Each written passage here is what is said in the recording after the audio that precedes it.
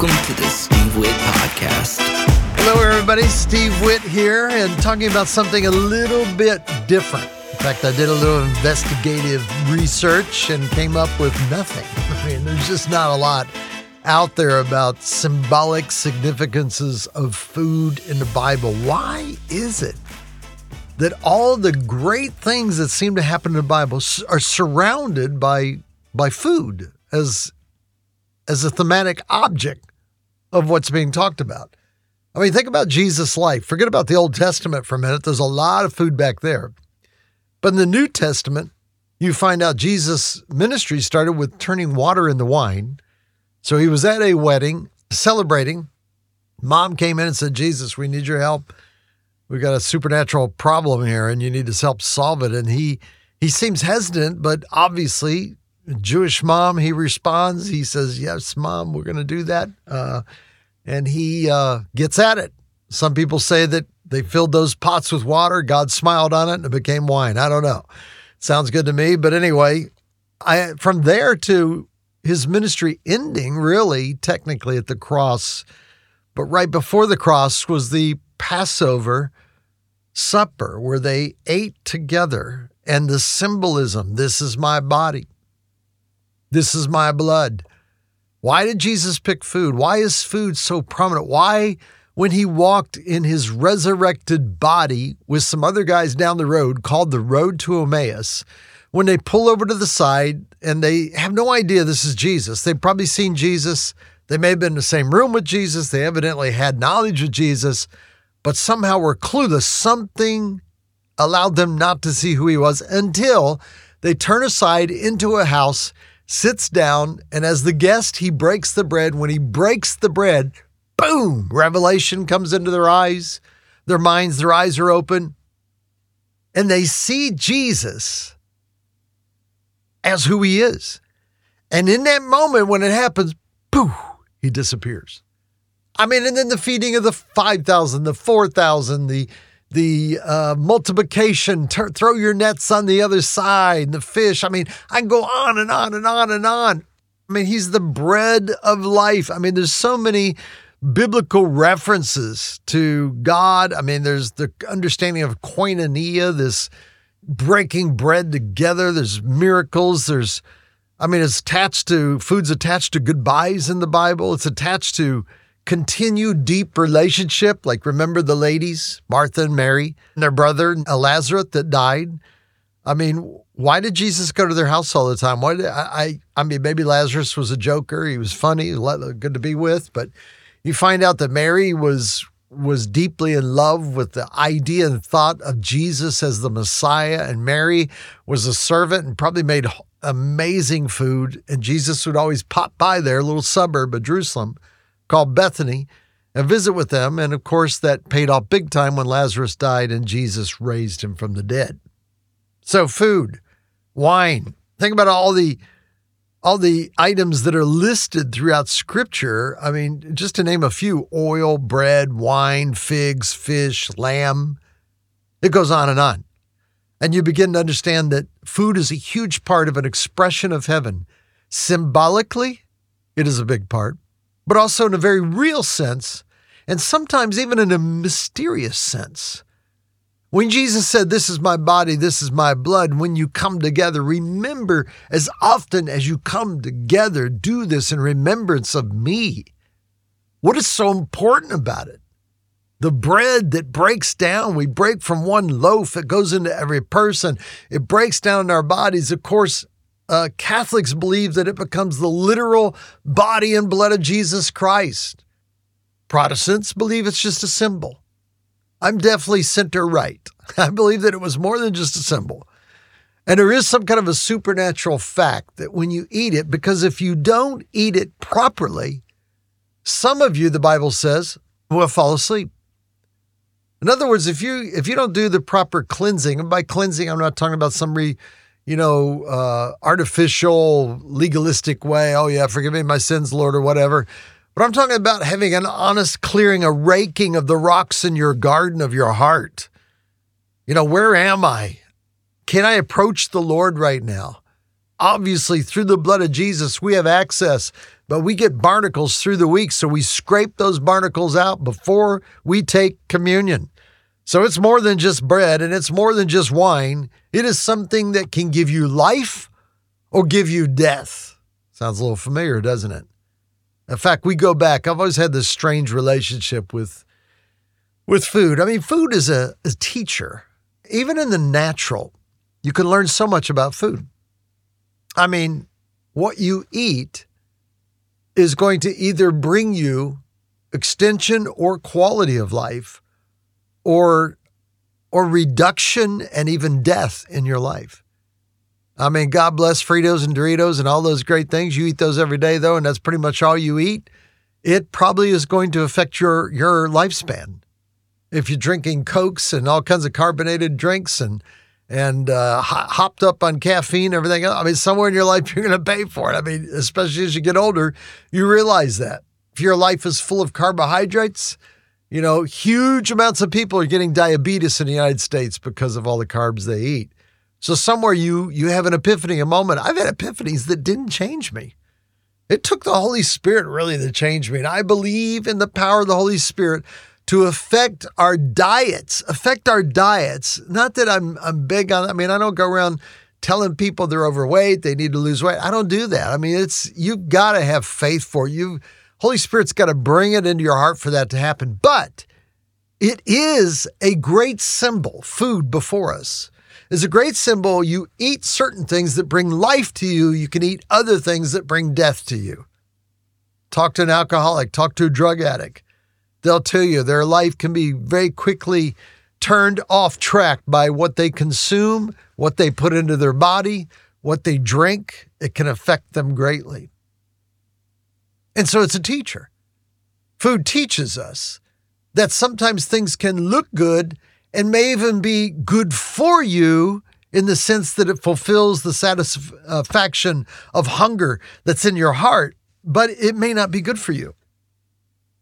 Take the 2 trees in the garden. Let's think about that for a minute. Genesis 2, Genesis 3, the 2 trees in the garden. You got a symbol of choice going on here. I believe it's literal. I believe it happened. I believe there was a garden, but also believe that it hangs over as a template of symbolism and real life choices throughout eternity. Just like Jerusalem is real, but it's also a symbol. The cross was real, but it was also a symbol. And we can go through so many different things. Food is actually real, and it's also a symbol. And these trees in the garden, the food on the trees, the Bible says that there were many trees in the garden. The Lord planted this garden and put man into it. And when he was into it, he said, look, you can eat of every tree in the garden, but one. Now, there was 2 trees in the midst of the garden.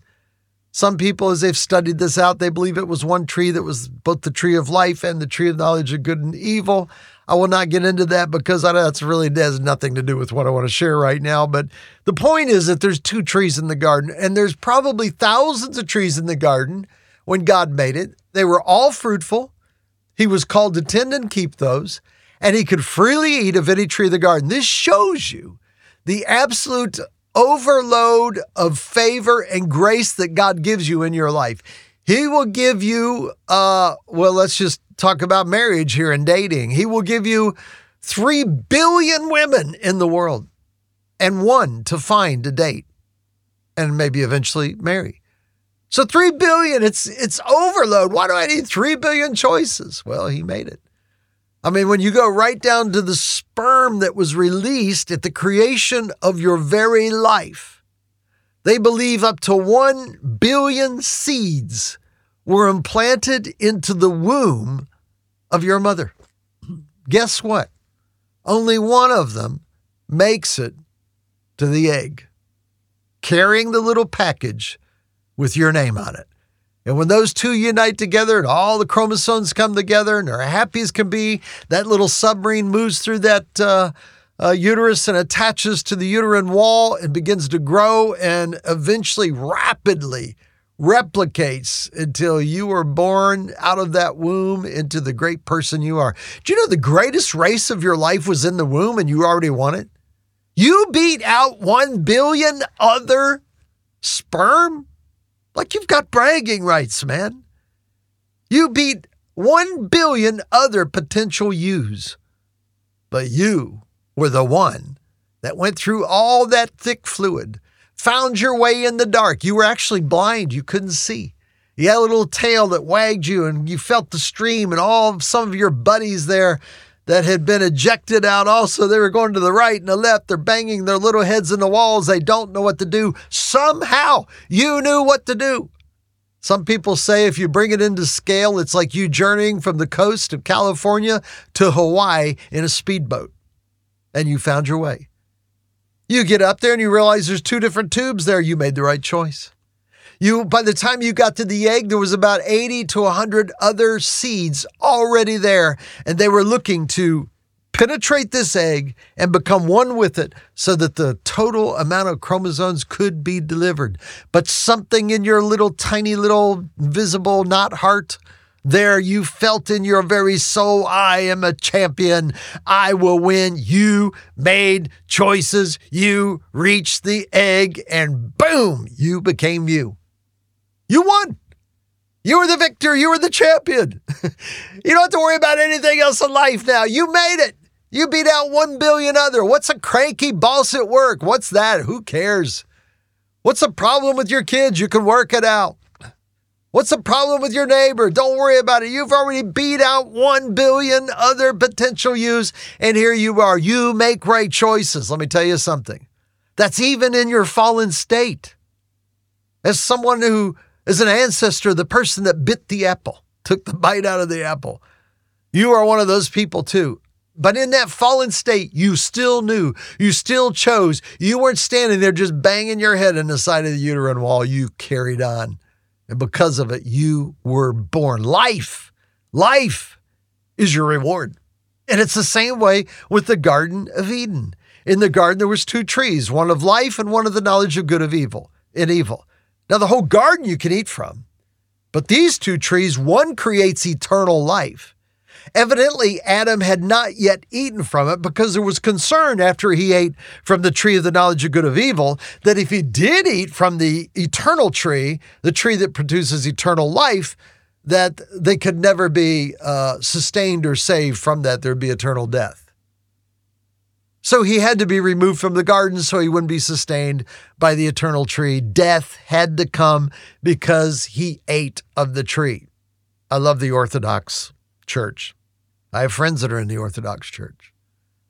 I love what the things they believe. I don't agree with everything, but I love the supernatural real component of that side of the Catholic Church and how the Orthodox are. I had a Greek Orthodox professor when I was in seminary, and he was such an amazing guy. I loved him very much and took several classes with him. And he would sit there and smoke his pipe in the middle of the class and he asked permission if he could from us. And who's going to resist that? I mean, he's your teacher. He's going to give you a grade. So yeah, you can do whatever you want. Just smoke your pipe. And so he did. And what a lovely man was is he stretched my understanding of what a Christian looked like. I was raised in a little Pentecostal Assembly God environment. I went to Assembly God College. I went to a Brethren seminary, so I did get some stretching there, Brethren seminary. And I get out into this world of seminarian and different Christian beliefs and the Catholic Church. Actually, my primary mentor from when I was very young in my early 20s was a Catholic lay evangelist and a guy who had found the love of Jesus Christ while in the Catholic Church. So something powerful in all this stuff. When you look at the symbolism of the garden, it's about choice. You are going to make millions of choices in your life. Many every day, hundreds and hundreds of choices. How your hair looks, what you wear, and all. It's a choice. So why does God choose food to express that challenge that we have, A or B, behind door number 1 or door number 2? What am I going to pick? Which one? Well, the Bible gives you these. Both trees, by the way, were pleasant to see and good for food. So there's open permission to eat this, except the tree of life, would give you eternal life. The other one, the tree of the knowledge of good and evil, you would surely die. The day that you would eat it, you would begin to die. And so we find out that the trees aren't all really created equal, because if you eat of the tree that was good and pleasant to the eyes, but also it says of the tree of the knowledge of good and evil, it was desirable to make one wise. Well, the devil told him that. He was lying. I mean, if you call wisdom having the innocence stripped off your life and seeing the evil side, most theologians believe that prior to this, there was choice, but there was a propensity in the creation to lean toward good. So there was one thing that leaned toward death. That was this one tree. And of course, that's the pink Cadillac. That's the elephant in the room. That's the thing that your attention goes to typically. Will you pass the test? Jesus had the same thing when he was in the wilderness, but he survived it. He thrived. He said things like, in my word, it is written, man shall not live by, here it goes again, food, bread alone, but by every word that proceeds from the mouth of God. Bread and word of God, bread of God, word of God. We are sustained through the continual revelation of the word of God. So we make choices. They made a choice. They ate of the fruit. Eve took it, gave it to her husband. He ate too. And immediately their eyes were open. A demonic revelation came upon them, I believe. Their eyes were open. They saw they were naked. It's interesting the Bible says that, of all things. It's an inference. It's euphemistically speaking of shame. Well, they had seen each other naked before, but now it felt shameful. And they sewed fig leaves together to make themselves cover. That's the response to sin all the time, cover up. In fact, in modern politics, it's not the sin itself that's usually the problem. It's the cover-up of the sin that becomes the big issue. And so anyway, they made a choice. They ate of the wrong tree. Now, how does that relate to us today? First of all, the tree of life is mentioned symbolically throughout Scripture. In fact, let me just give you a few right now that I looked up. There's one in Proverbs 3:18. It says, speaking of wisdom, it says, wisdom is the tree of life. Wisdom in this case is a woman. And might I say that continues throughout humanity. Listen to your wives, guys. Listen to your girlfriends. They see things you don't see. So wisdom is a tree of life. There it is. To those who take hold of her. So when you embrace wisdom, you embrace life. You embrace eternal understanding. And it says, happy are all who retain her. What if Adam and Eve would have feasted on the tree of life? They'd still be here. They'd still be here. But they didn't. They ate of the tree of the knowledge of good and evil. Proverbs 11:30 says, the fruit of righteousness is a tree of life. When you live right before God, there's the fruitfulness of life that comes upon you. And it says, and he who wins souls is wise. Proverbs 13:12 says this, hope deferred makes the heart sick. But when the desire comes, guess what? Guess what? Guess what? When desire comes, it is a tree of life. And boy, is it. I remember the tree of life in my life many times over. I mean, when I went through cancer and stem cell transplant, I was in really bad shape. I've talked about it on the podcast before, so I won't get into it. But, when you don't eat for a couple of months, or what you have is minimal. I mean, for about a month, all I ate was McDonald's hash browns. That's it. That's all I could eat because of the chemo I was going through. I was losing hair. It was horrible. That was the only thing I could eat. I know it was horrible food to eat in the sense that it was deep fried, but the doctor said, hey, if you can eat it, man. You eat whatever you want. And that's really all I wanted. So I lived on, McDonald's should hire me as a spokesman. I lived on their hash browns every morning. I had to have something to eat before I could get my shot that would pull out the stem cells in my body and get them in my blood flow. And so I would stop and I was sitting at McDonald's 15 minutes. I'm getting my shot. They will not give me my shot unless I've had food. And I just looked over the menu and I told my wife, she mentioned that you want an egg sandwich. No. I mean, everything sounds so repulsive. I said, try a hash brown. She gave me that hash brown. I can't believe I'm saying this. My hash brown was a tree of life. I mean, it sustained me. It sustained me. It gave me hope. I could feel strength from that hash brown. I mean, I'm telling you, if you have fasted for any given time, I did a 40-day fast once, 21 days of just water and I think a little juice. And then we did the rest of it with vegetables or soup or something. I can't remember. But it was 40 days. I just remember when I came out of that. The first thing I ate was so amazing. And when I came out of the hospital, even from stem cell, after just really living on hash browns, my first meal after I'd been healed up in the hospital, they gave me Jell-O, stuff like that. I was kind of getting my appetite back. I come home and the doctor told my wife, fix him whatever he wants to eat, minus raw things and or things that are fresh like fruit and stuff like that might have bacteria on it. I wasn't allowed to eat. But other than that, she made me a burrito, a huge burrito, kind of a Chipotle style, big one. And I looked at it, I thought, oh, I can't eat that. I don't think I can eat that. I ate the whole thing. I gobbled it down. It was a tree of life to me. I made the choice of good food. And you know what? After gobbling it down, I turned to my wife and said, make me another one. I ate 2 of them.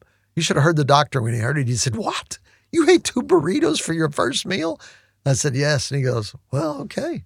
This might be a study in science or something like that. What an amazing thing. So these things are trees of life. Those things that give you life, turn to. Not the things that stroke your emotions or stroke. You know deep inside as a follower of Jesus Christ, the Holy Spirit is leading you. Make the right choices. This is what food in Genesis teaches us, that food, something could look good. It could seem like it's good for you and it could bring you to death. You can even think, if I marry this girl, I'm just going to be smarter. I'm going to be better. I know. You don't know that. You don't know that. You go with the leadings of the Holy Spirit. And if it is about marriage, you know my rules. My rules are 1 year, man. You take 1 year, no sex, no relationship, get married after the 1 year. But during that 1 year, 4 seasons, you allow your spouse to see. In my case, they saw the spring Steve, the summer Steve, fall Steve, and winter Steve. You see the winter Julia, the spring Julia, the summer Julia, the fall Julia, and you'll know that this is the person you need to marry. That way you're not going by emotions. You're not going by sight. You're not going by what you think this person can do for you. You've seen them in the good, bad, and ugly, and you're willing to take a vow to commit to them the rest of your life, regardless of what you find out about them. That's a choice. That's a big choice. It's one of the most serious choices of your life, and it can bring death into your life. Trust me. I've been in ministry 44 years. I've counseled a lot of people. Choice is a choice that needs to be carefully made.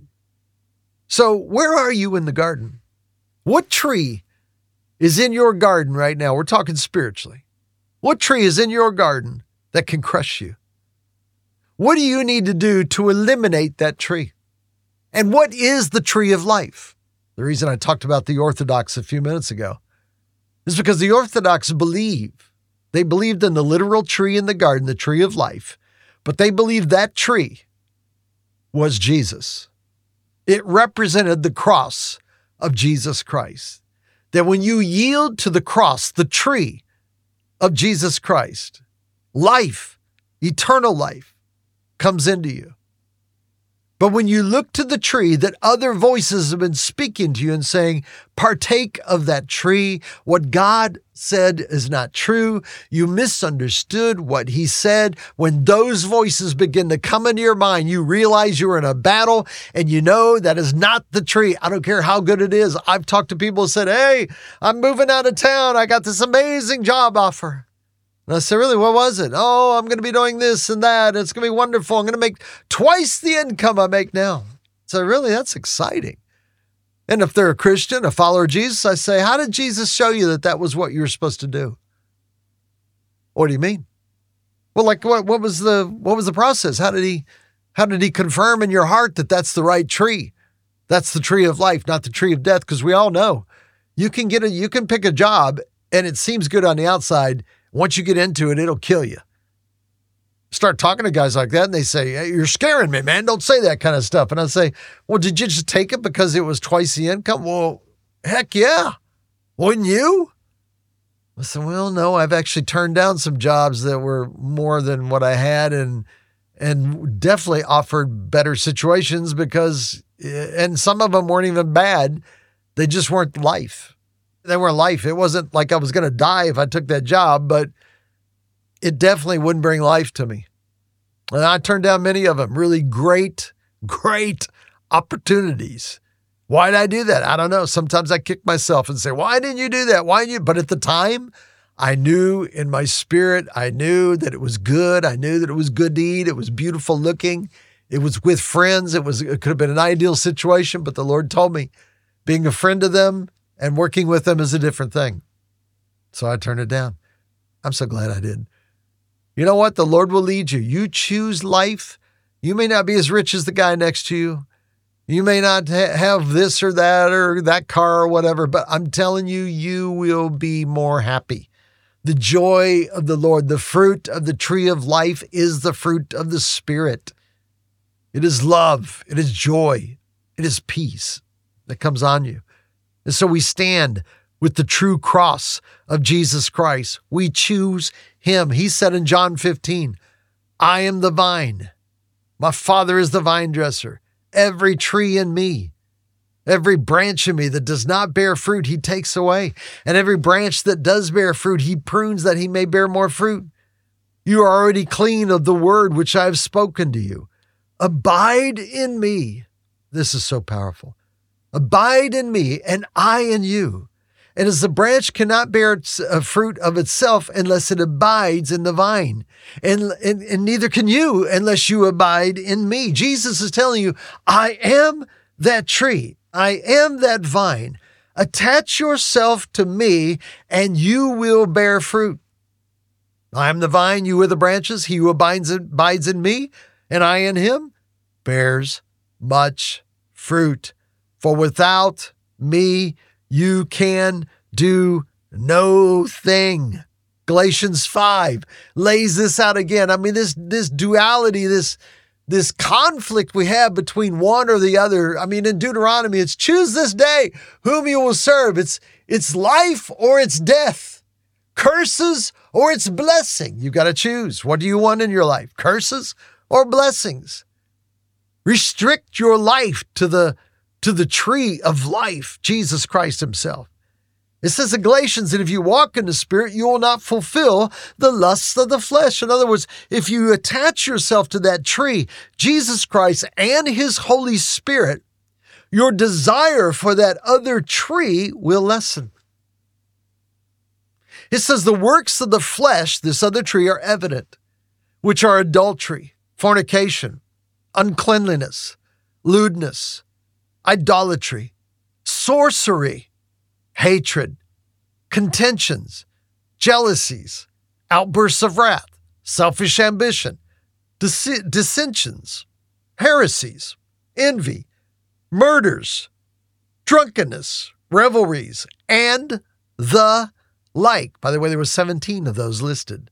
Of which I tell you beforehand, just as I told you in past time, those who practice such things will not inherit the kingdom of God.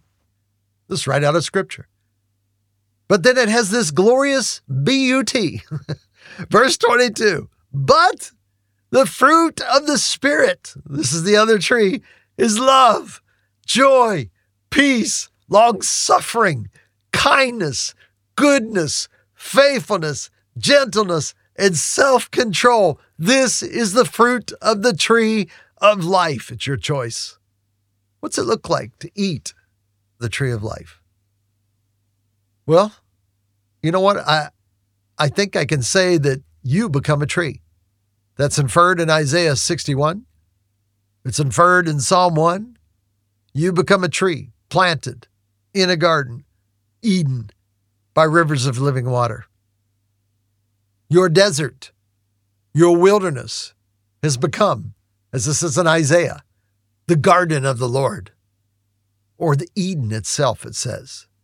You are a tree in that garden. You have taken a desert by the grace of God, and it has flourished. I was just telling someone a few minutes ago when I went to the Holy Land, Israel. It was 1984.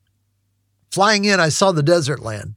I mean, it's the Negev, it's desert, but Israel has created an oasis in the middle of the desert. And you look down when you're flying in, you see the brown desert, the tan desert, sand and dirt, and then you see these big circles where they've obviously had a chute of water going out in a circle to raise their crops.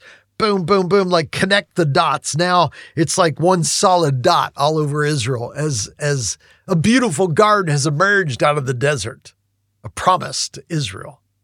And for you too, in your life, and for your family in the future, out of your life, a garden has been planted. And you are the tree in that garden. And you are an eternal tree of life to your family, to your neighbors, to those at work. What are they seeing in you? What fruit is in your life? Can they taste and see from your very life that God is good? Is your fruit pleasant to the eye? The people, when they look at you, they sense something different. They sense something of eternal life. Is it good for food? In other words, is this a good guy to hang out with? Is this somebody who wants to be a part of my inner circle? That's what you want people to think about you because you're a tree of life. You're attractive to the hungry. How do you attract the hungry? You feed them with love. You're accepting of all people. You're that tree. You're beneficial to the broken. You're an encourager. You're not one that's always whining. You're not what we used to call Eeyoreism. Eeyore, Eeyore.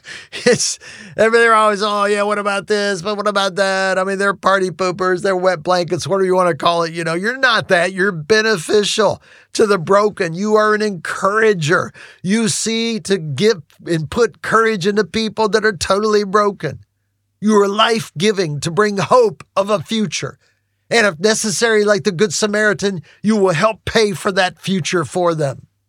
You get them up on your horse. You bind their wounds. You take them to the hotel. You pay for the hotel and you pay for any expenses that are there. What is that? That is a tree of life.